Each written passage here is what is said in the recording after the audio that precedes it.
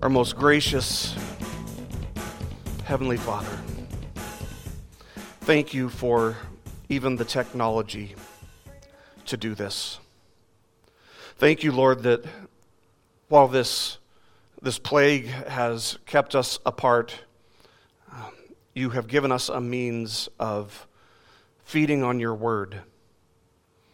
And so, as we come to your word, that's what we ask for, Lord.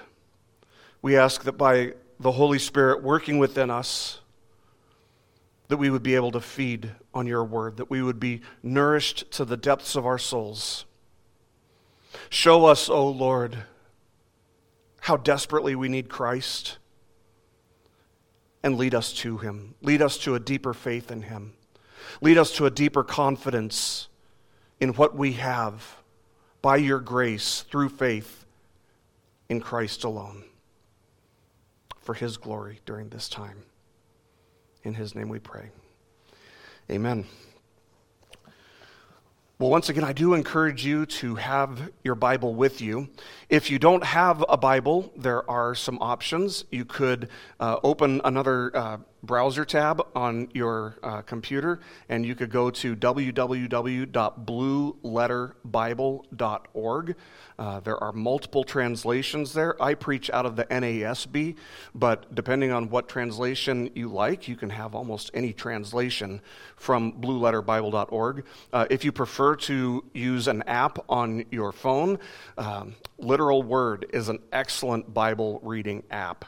That's one that I strongly recommend. So you could download that in the Google Play Store, and you could follow along with us. Today we're going to be in John chapter 6, and we're going to be looking at verses 60 to 65. So if you have your Bibles with you, or if you have another tab open to blueletterbible.org, please turn to John chapter 6. We'll be looking at verses 60 to 65. You know, one of the most difficult things that any Christian can experience and will experience as Christians is to see somebody that you know or somebody that you respect walk away from the faith. Somebody who's helped you maybe. Maybe it's somebody who has just instructed you or counseled you. Maybe it's just somebody who has encouraged you in your faith in somehow along your journey of growing in Christ's likeness. It's something that is terrible to see, and yet it happens. Maybe somebody grows up going to church, but eventually they come to the point where they stop going to church for one reason or another, and I understand that there are a lot of reasons that people do that. And not only do they not come, but they get to the point where they no longer have any interest in coming. Perhaps you could even say that they have something of an aversion toward the idea of going to church. Now, I have to warn you, if you're new to the faith, that if you stick around long enough, if you're a Christian long enough and go to church long enough and get to know enough people and read enough books and become familiar enough with enough, of the conference mega pastors, that you will see this kind of thing happen. And in an age when the priorities and the values of the average American are probably further away from the biblical priorities and values than they've ever been, we shouldn't be surprised to see an increase of this phenomenon that the Bible refers to as apostasy. Apostasy, which means walking away from the faith. The social sciences have long suggested that there's kind of a generational ebb and flow where people leave, but they come back when it comes to religion. That kids who grew up going to church, they were raised in religious households, going to church regularly. They would drift away from religion, drift away from going to church for a season as young adults. But then once they started having families and having kids, they would eventually come back. But the younger generation today does not seem to be following that pattern. They've left, but even as they have started having families and having children, they do not seem to be returning as previous generations did. Just last year, There was a very well-known pastor from my generation, I'm from Generation X, if that matters, who announced that he was leaving the faith for good.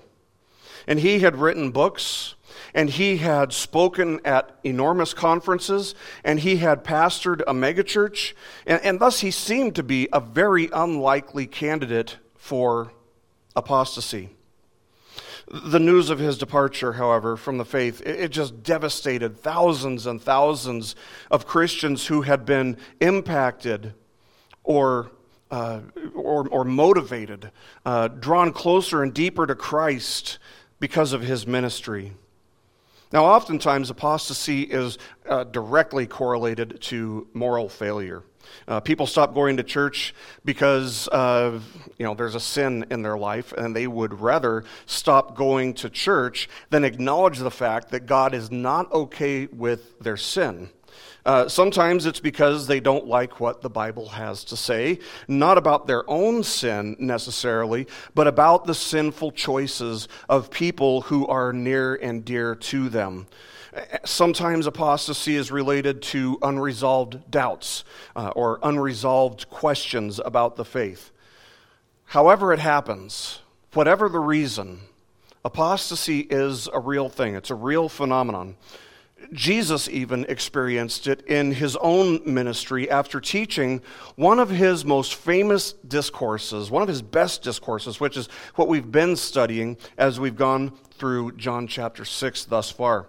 People followed him. We've seen loads of people, scores of people following him, thinking that he could serve their own best interests, providing physical food being one of those interests. But Jesus pointed them to something greater, to something better, and that is the need for spiritual food and spiritual nourishment, which is found only by believing savingly in him. So he instructed them of their need to believe in him, but their desires would not be swayed. Nevertheless, what we saw, if you'll remember back to the middle of the chapter, is that Jesus was not discouraged because he knew that the Father had sent him to redeem a people, and that this would be accomplished by the Father drawing those people to him. And so he continued to instruct the masses to believe in him savingly and to believe in him alone, knowing that the Father would draw whom the Father draws. Knowing of the substitutionary sacrifice that he would present in his death, he instructed them, "He who eats my flesh and drinks my blood has eternal life, and I will raise him up on the last day." Referring to the importance of people believing in him, he taught them, "This is the bread which came down out of heaven, not as the fathers ate and died. He who eats this bread will live forever." Jesus had attracted a lot of followers. He attracted a lot of attention. He had thousands and thousands of people following him through John chapter 6. And yet, what becomes obvious as we get nearer to the end of this chapter is that Jesus did not care about that. He didn't care about numbers. Numbers were of absolutely no concern to him, which is something, I think, of a subtle kind of between the lines rebuke to a large portion of the modern church where there's such a huge emphasis on numbers, drawing the biggest crowd we possibly can. As I've said so many times, it's not difficult to draw a crowd. All you need to do is put some monkeys up on the stage and put a bouncy, cage out in the front yard, and people will come. But people will only stay for what they've been drawn by. What you draw them by is what you draw them to. It's very important to understand that. See, Jesus didn't hesitate to push these people. He didn't hesitate to challenge them with doctrine that they found very, very uncomfortable. There were no gimmicks in his ministry. There was no bait and switch in his ministry. The more he taught doctrine, the more people left his side and stopped following him. So the more he taught doctrine, the more apostates there were. And this is one of the things that we see happen as we get near to the end of chapter 6, a chapter that begins with this incredible following, 5,000 families, and ends with the realization that all of them were false followers. On the heels of this great discourse that Jesus taught in the middle of John chapter 6, we see the aftermath of this incredibly rich sermon, this discourse that he taught in the synagogue in Capernaum. And it's funny in a way, I guess in a sad way, so it's ironic, that if you go to an evangelistic, crusade or event or conference today, their desire is usually that you would leave kind of on an emotional high. But that's clearly not what happened after Jesus taught and invited people, instructed people, demanded that people believe in him and find life everlasting in him. So as they leave, as they come out of this discourse, what we're going to see today is that their emotions are very low. Many have come away very, very discouraged, very disheartened. They come away thinking, what am I doing? What have I got myself into? They come away offended. And yet, the point of our passage today is that true spiritual life is found in the words of Jesus, and thus we must go to them frequently, seeking to be spiritually nourished, edified, and strengthened by them. So our text today begins immediately following his very challenging and confronting discourse that Jesus gave in the synagogue in Capernaum. Let's start with verses 60 and 61 of John chapter 6. We read, "Therefore, many of his disciples, when they heard this, said, 'This is a difficult statement. Who can listen to it?' But Jesus, conscious that his disciples grumbled at this, said to them, 'Does this cause you to stumble?'" People are essentially the same no matter where you go, by nature. No matter where you go, no matter what period of time you're talking about. The people of Noah's time were by nature the same as the people of our time, and the people of our time are the same as the people of Jesus' time. This is, by the way, I believe why history is constantly so prone to repeat itself. It's because human nature is always the same. And because human nature is the same in all places and at all times, the results of Jesus' ministry in Galilee were exactly like what they were when he was in Judea. For a time in Judea, Jesus was very popular. People were flocking to him regularly. But eventually people saw that Jesus did not come to ensure that they could have, their best life now. Rather, he came to preach truth. And he wasn't afraid to preach doctrine. Very hard, very challenging doctrine. John refers to these people who had been listening to his teaching as disciples. We shouldn't get them confused with the 12 disciples. There's a clear distinction that gets made between these two groups, between these disciples and the 12. But many, not just some, not maybe a few, but many were troubled by what they had heard Jesus preach. And so what did they do? They did the same thing that we saw people doing in the middle of the chapter. They started grumbling to one another. And what were they saying? What were they grumbling about? Well, John, who was there and almost certainly heard the grumbling with his own ears, tells us what they said. He says that they said, "This is a difficult statement. Who can listen to it?" Who can listen to it? That's a very interesting question. It actually says more about them than it does about what Jesus had taught. See, the word that gets translated as difficult here indicates that they're not saying that it was difficult to understand. Rather, it indicates that it was difficult to swallow, that it was a difficult thing for them to accept. The Greek word indicates that it was offensive. It can be translated as intolerable. So the problem wasn't that they didn't understand what Jesus had said. The problem was that they did understand what Jesus had said. As A.W. Pink notes in his commentary, quote, "It was not that they found the language of Christ so obscure as to be unintelligible, but what they had heard was so irreconcilable with their own views that they would not receive it," end quote. See, what we see several times throughout Jesus' ministry is that there are times when people don't understand him. And when they don't understand him, they ask questions. When they didn't understand, they would bring it up with him. But when they did understand, but didn't like what he had to say, they grumbled. And as you'll recall from our previous studies, grumbling against the teachings of Jesus is a sin. It's a means of exalting their own thoughts over Jesus' thoughts. It's a way of saying, my ideas, my thoughts are better than what Jesus has to say or what Scripture has to say. It was the great, legendary preacher, R.C. Sproul, who said this. He said, quote, "It is your duty to believe and to teach what the Bible teaches, not what you want it to teach." End quote. There is no doubt that the Bible presents teachings that are not only offensive to the unregenerate, unsaved natural man, but which may even be deemed offensive by legitimate, bona fide Christians. Teachings that are totally contrary to everything that they've ever heard.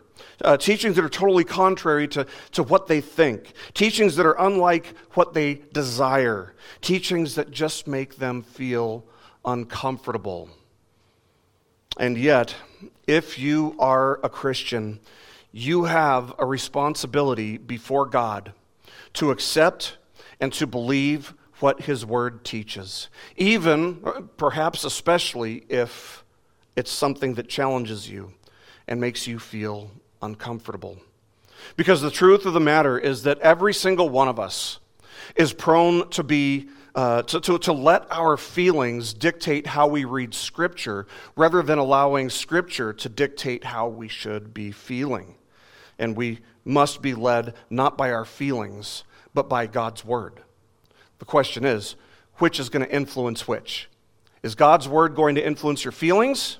That's the way it should be. Or are your feelings going to influence how you understand God's Word? That's a very, very dangerous place to be. I also think it's worth noting that when these people are offended, where do they go? They just go to one another. They just grumble among themselves. What should they have done? What would have been the right response if they were offended? Well, they should have taken their offense to the Lord Himself. And so must we, should we ever find offense with something that God's Word teaches. I mean, if you have the nerve to take offense at what God's Word says, then surely you have the gall to stand before the God of the universe and let Him know that you dislike something that He's said. And I say that a little bit tongue-in-cheek.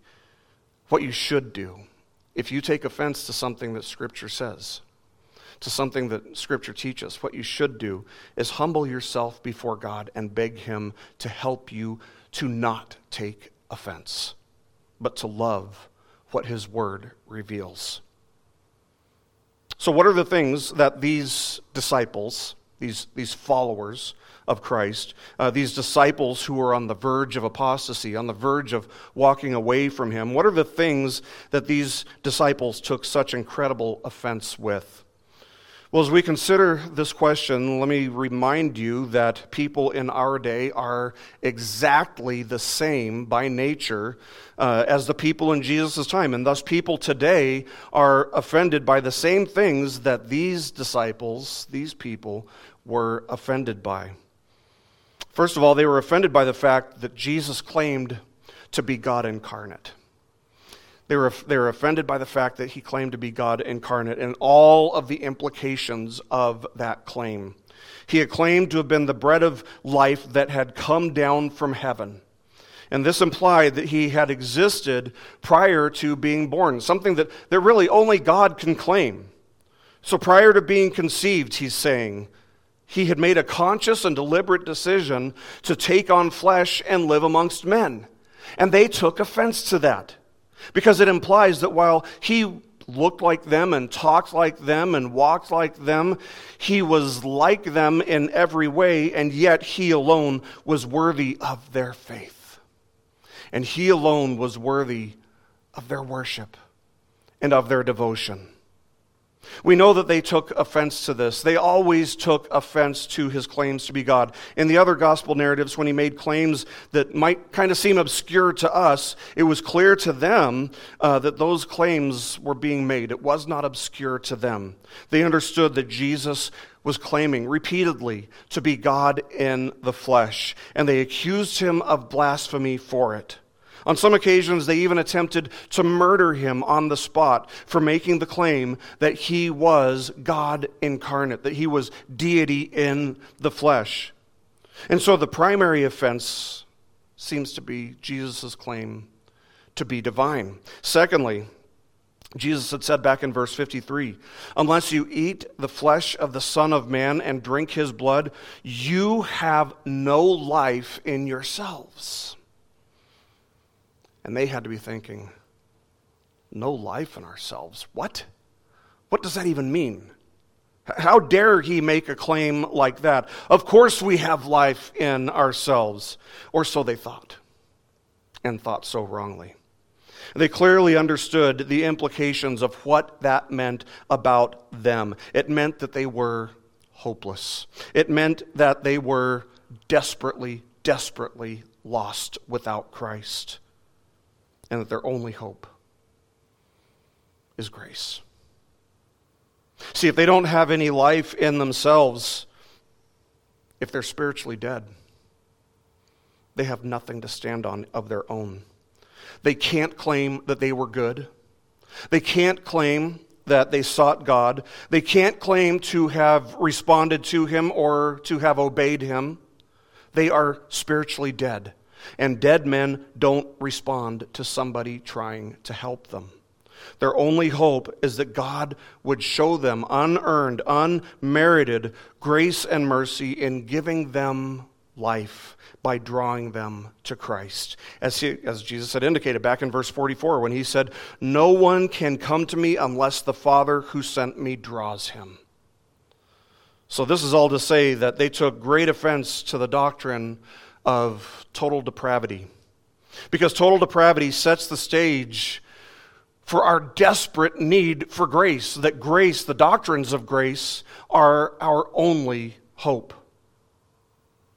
Let me tell you, friends, people take incredibly great offense to the doctrine of human depravity, of total depravity. People leave churches over this teaching of total depravity. I'm talking about Christians and non-Christians alike. It was just a short time ago, a woman who had been a member of our church for many years came to me after a church service, and she accused me of twisting Scripture. When I taught Psalm 16. The part that she took issue with was when David said, "I have no good besides you." Now, I had taught in the sermon that I preached on Psalm 16 that David was talking about moral goodness, that he has no moral goodness apart from the righteousness that God imputes to him. But she said that David was referring to all of the good things that he had, all of the material goods that he had that came from God. And so she told me that she didn't want to be a member of our church anymore, and she left. She left the church. Well, I'll tell you, I could not sleep that night, and any pastor who is accused of twisting Scripture would probably feel the same way.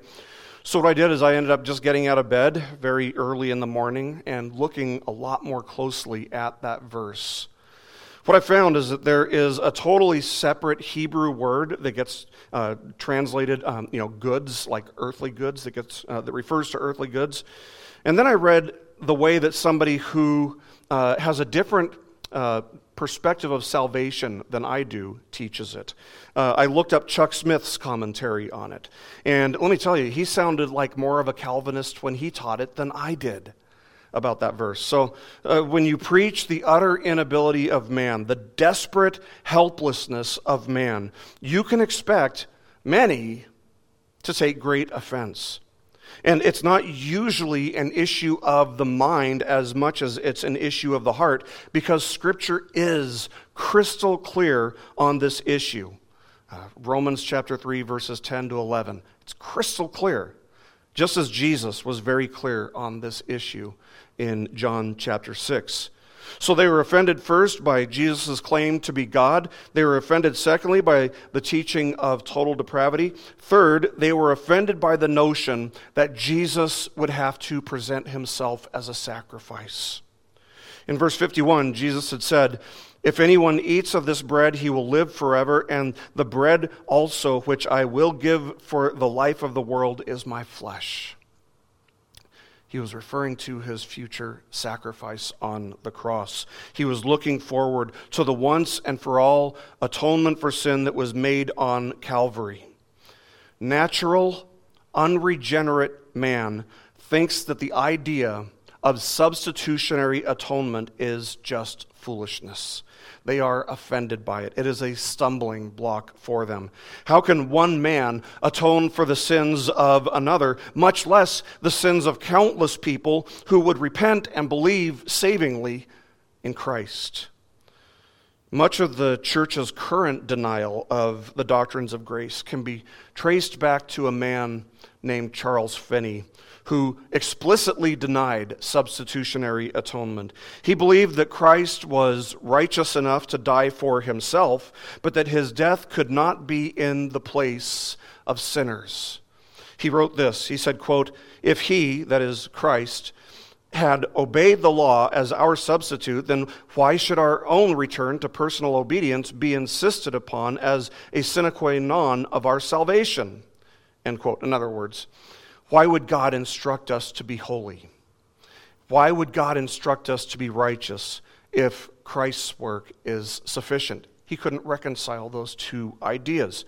And this all flowed from Charles Finney's denial of original sin. He denied that people are sinners by nature. He did affirm that people were sinners by choice, but he denied that people were sinners by nature.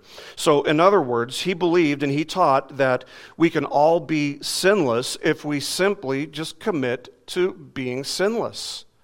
He called the doctrine of original sin, quote, "anti-scriptural and nonsensical dogma," end quote. Now, somebody who says that, you might guess, would produce some very, very dangerous teachings, and that people would avoid him.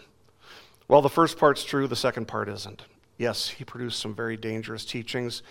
No, people did not avoid him. In fact, he's had a huge impact on the modern church. But isn't it amazing, as we consider these things that these people were offended by, isn't it amazing to consider that people are offended by the same thing today that these disciples in the text were offended by?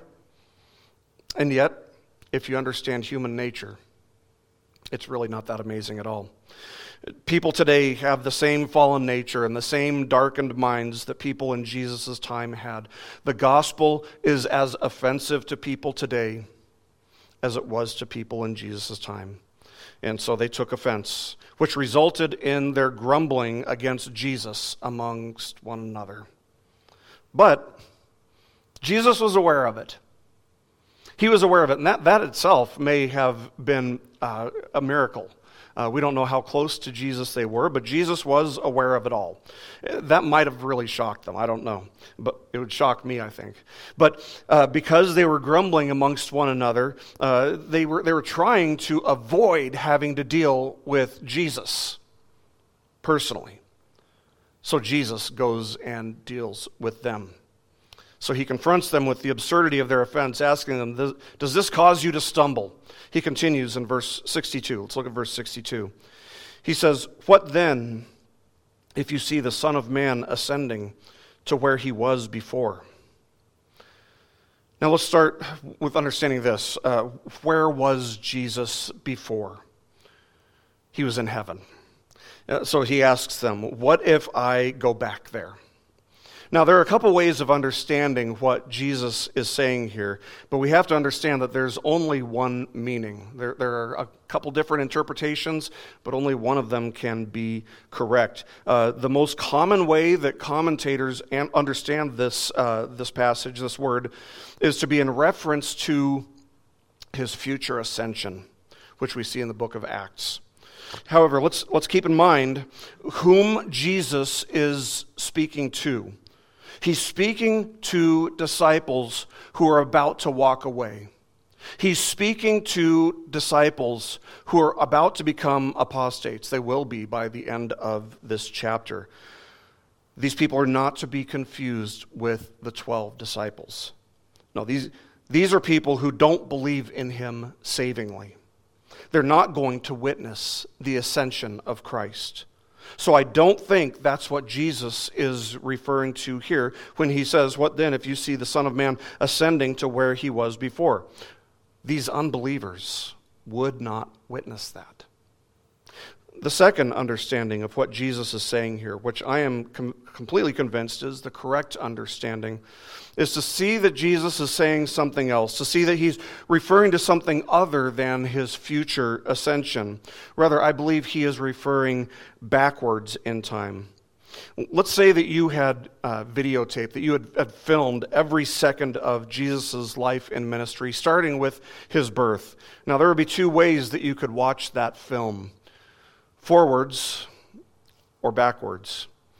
And Jesus is saying, what if we just undid all of this that I've done, and none of the redemptive work I've been sent to accomplish even began? What if we just undo it all?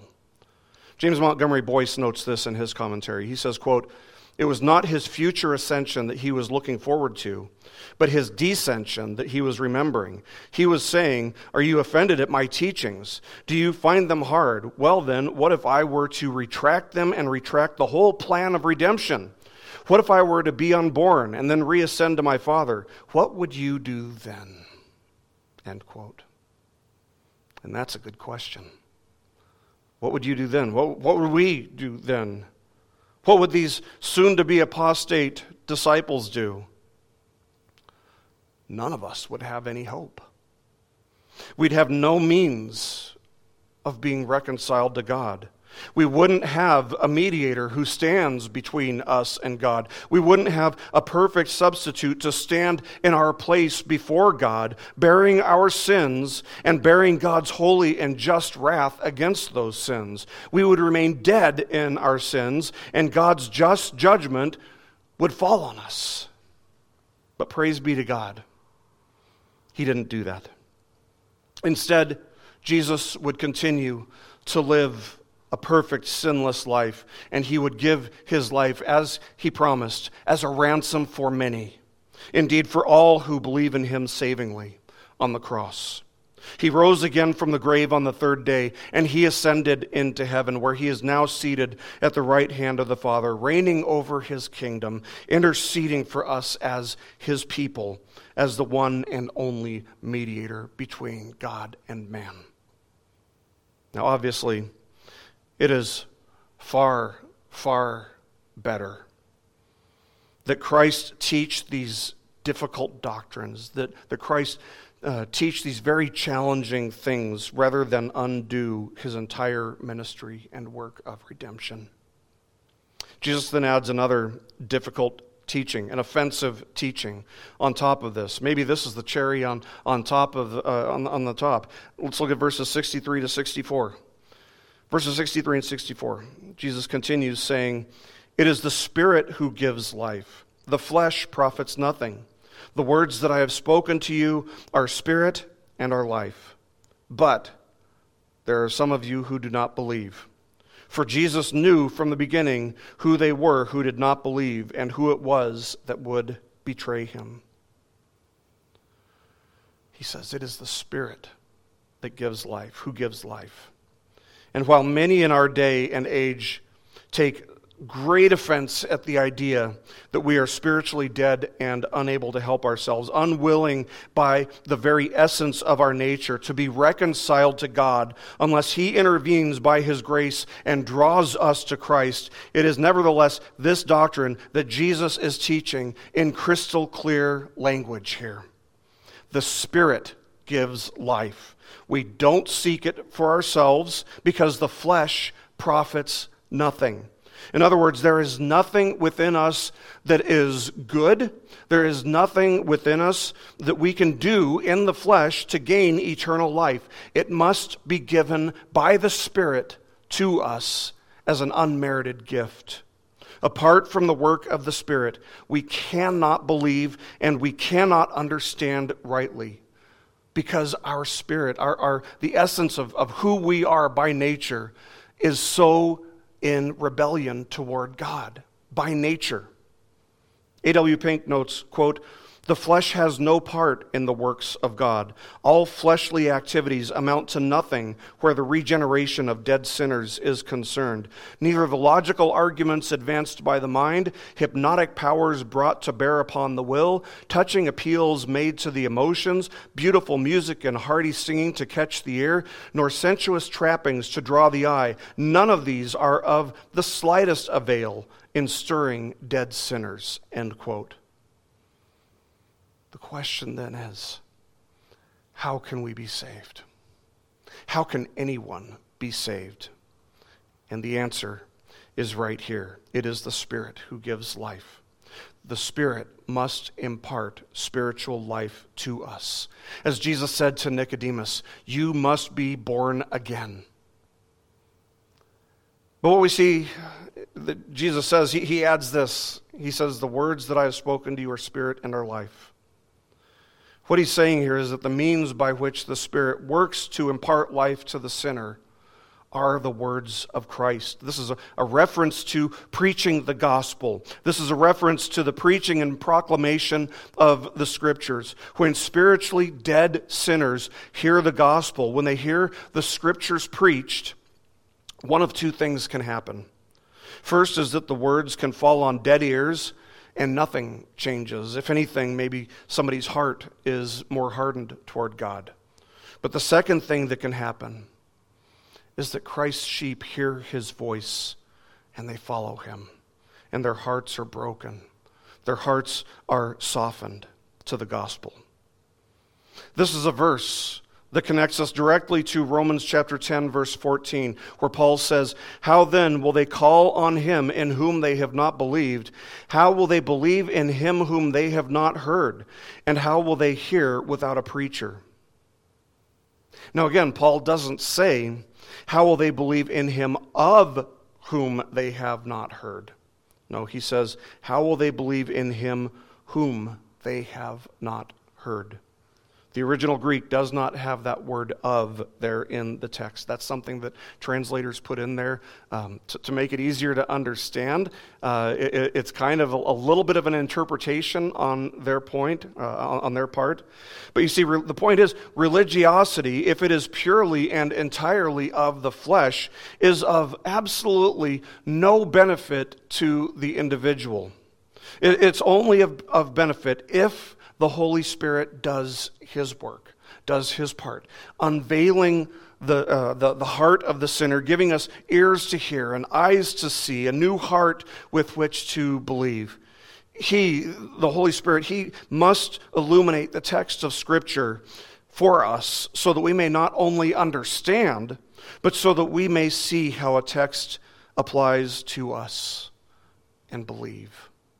Without the illuminating work of the Holy Spirit, we have no understanding of spiritual matters or of what Scripture teaches.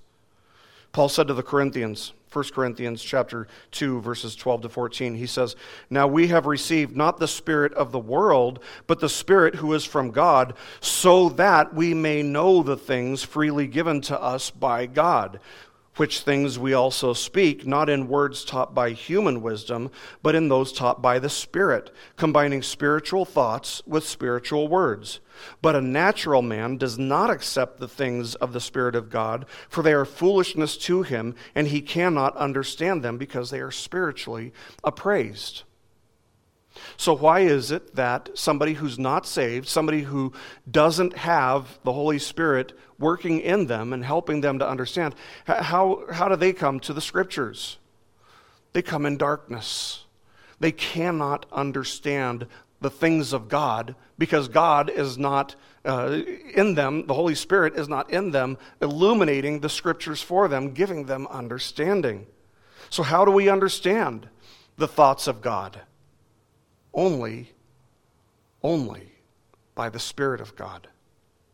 See, religiosity, if it is purely and entirely of the flesh, is of absolutely no benefit to the individual.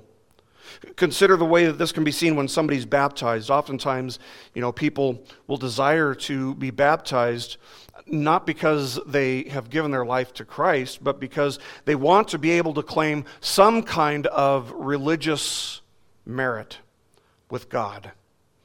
And yet, we all know that baptism does not save. The act of getting in a pool of water or of being sprinkled, if you're a Presbyterian, does not save a person. A person can do that and yet remain under God's wrath, under God's just condemnation. The same thing can happen with the Lord's Supper.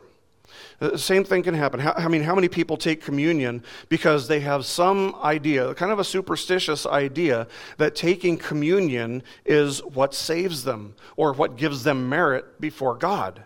They'd rather put their confidence, their trust for salvation in their own work, their own taking of communion, than in the work that Christ did to reconcile sinners to God, which is received not by taking communion, but by grace alone, through faith alone, in Christ alone.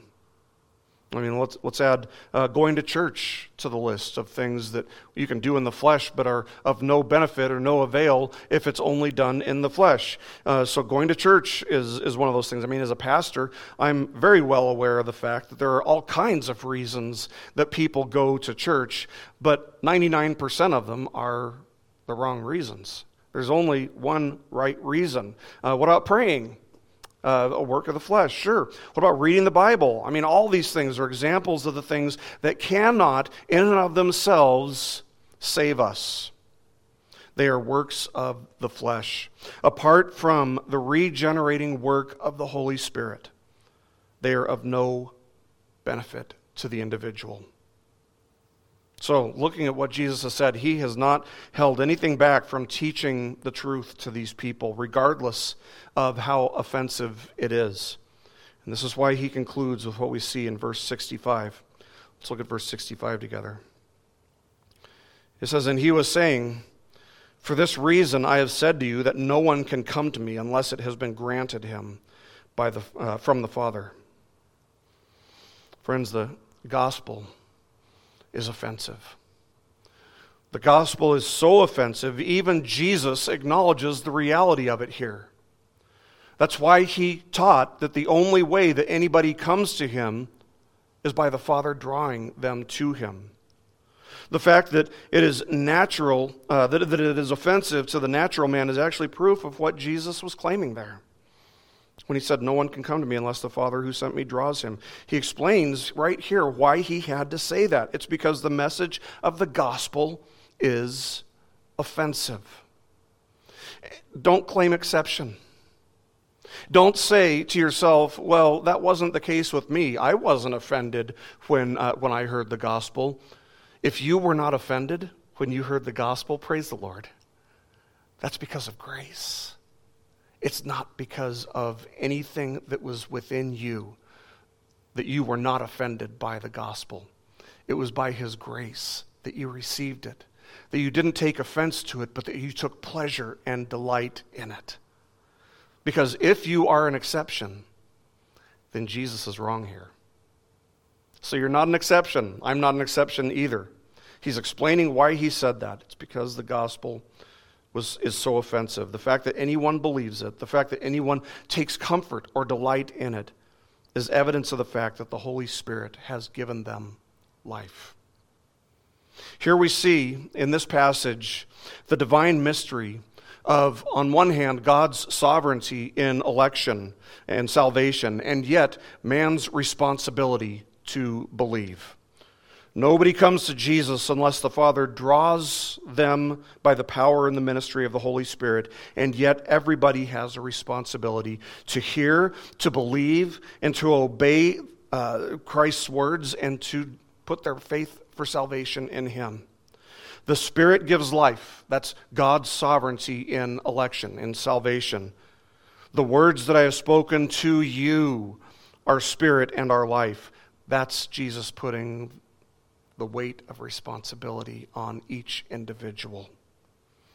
Jesus' teachings are directed toward you, listener. The question is, do you humble yourself and believe? Or do you take offense, insisting on your way and your right and your free will over what He says? If you have never believed in Jesus in a saving way, in a way that humbles you and causes you to desire to submit your life to Him in joyful obedience and surrender, you today have an obligation to see what Jesus is saying and teaching here, and to turn away, to repent from whatever you have loved, from whatever you have obeyed, from whatever you have worshiped instead of Christ, and to believe and obey Christ. You have a duty to see your need for Him and to plead with Him to have mercy on you. And here is the promise. If you'll do that, He will be happy to oblige. Remember what He said back in the middle of the chapter? All who come to me, I will not cast out. If you will come to Him in saving faith, He will never cast you out. He doesn't prevent you from coming to Him. Only you prevent yourself from coming to Him. But if you are a Christian, you should understand that you too have an obligation in light of this text. And that obligation is to feed on Christ, to be nourished by hearing and believing and obeying His words, and to cast away every sin that would ensnare you. You must partake of the means of sanctifying grace that God has ordained. Of course, not to be saved, but because you have been saved and are now assigned with the duty of growing by God's grace in Christ's likeness to the glory of God. True spiritual life, friends, is found in the words of Jesus, and thus we must go to them frequently, seeking to be spiritually nourished, seeking to be edified, and seeking to be strengthened by them. That's your first obligation, Christian. The second, if you're a Christian, is to share the gospel. To take this message, the gospel message, to those who are spiritually lost and dead, and who will spend eternity in hell if they do not repent and believe in Christ. They will surely perish if nobody brings the message of the gospel to them. And as you do that, here's what you can be confident in. Here's what you can rest in. Christ's sheep will hear His voice. And God will use the gospel message through your preaching to draw the elect to Christ for the glory of God. Let's pray.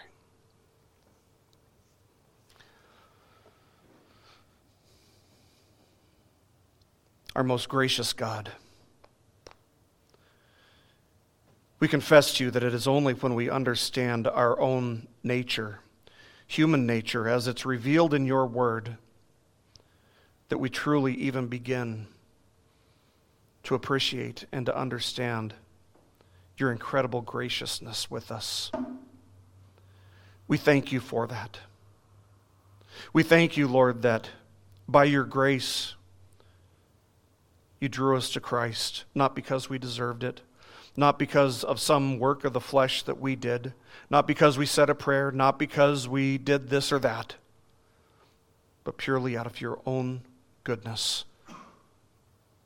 We thank you, Lord, for your word and the way that it nourishes us. Thank you for the gospel. Thank you for sending the Holy Spirit to open our eyes, giving us eyes to see and ears to hear in order that we may believe. Lord, truly everything that we are and everything that we have is a gift from you. So teach us, O Lord, by the Spirit working in us, helping us to understand. Teach us to have a more solid appreciation, a deeper appreciation for even the fact that we believe. Teach us, O Lord, to live our lives in light of these incredible truths in order that Christ may be glorified in our lives. We pray for those who are around us, who do not know Christ. In the silence of our hearts, we remember family members and we lift them up to you. Co-workers, friends who do not know you, who are not reconciled to you through faith alone in Christ alone. And we ask, O Lord, that you would give us opportunities to share the gospel, and that you would be faithful to what your word says, that the elect, that those you have chosen, will believe. And we ask, O Lord, that if it would be your will, that it would even be those we bring before you right now.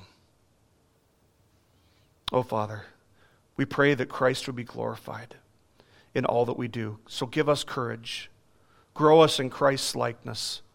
Help us not to be intimidated by the reality of people taking offense to the gospel, but fill us with compassion and a desire to glorify Christ by sharing the gospel. In Jesus' name, amen. This message has been brought to you by BibleStudyPodcasts.org. We are a listener-supported ministry. If this is your first time listening to us, we thank you so much for joining us, and we ask nothing further from you. But if this is a ministry that you rely on for regular spiritual teaching, we do depend on your financial support to keep us going and growing.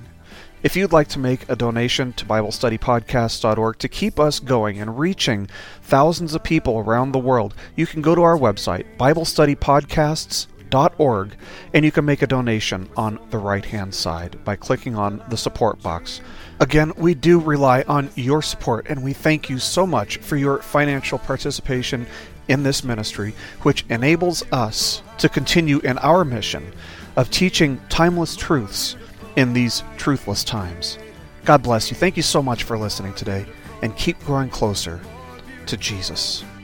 Take me deeper.